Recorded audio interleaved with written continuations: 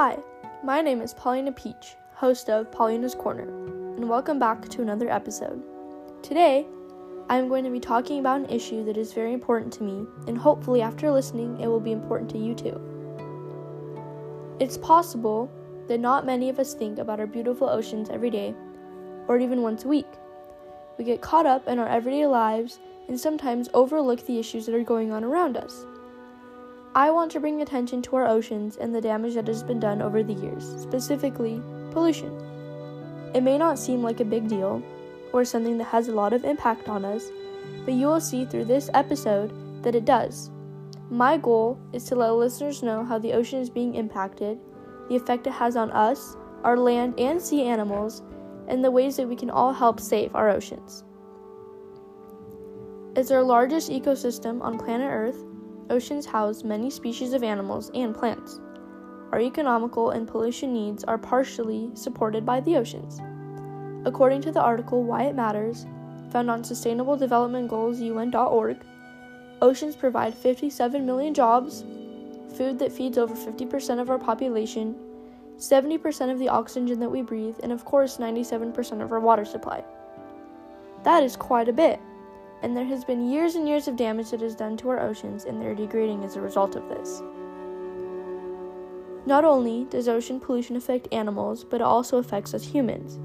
Every day, toxic chemicals like mercury, lead, pesticides, and other dangerous materials are dumped or flow into the oceans.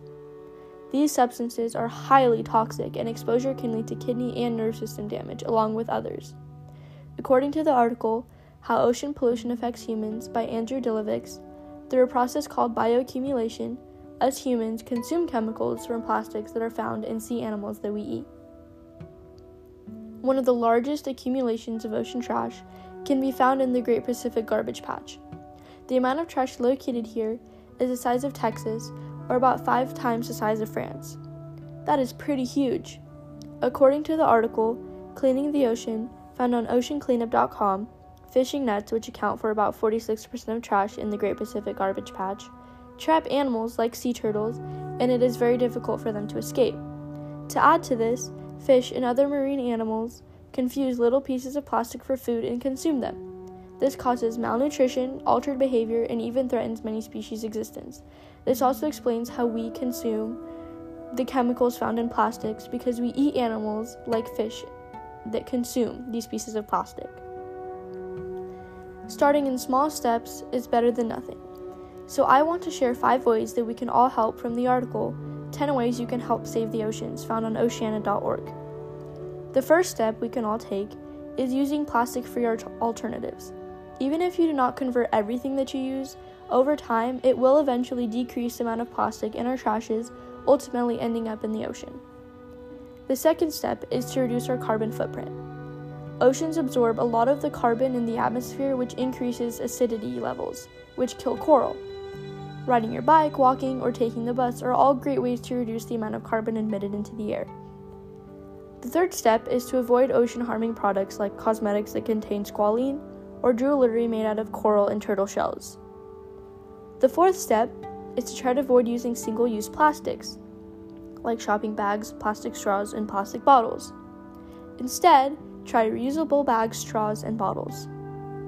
The fifth step is to be mindful of your trash and do not leave any behind. It is pretty easy to leave a park area or a beach and leave trash behind. Just make sure that you're paying attention to where your trash is and it ends up in a recycling or trash can if it is not recyclable. Although some may argue that cleaning up that much trash is impossible or getting everyone to do their part is unheard of, it is important to bring awareness and to do everything that we can. If there is a will, there is a way.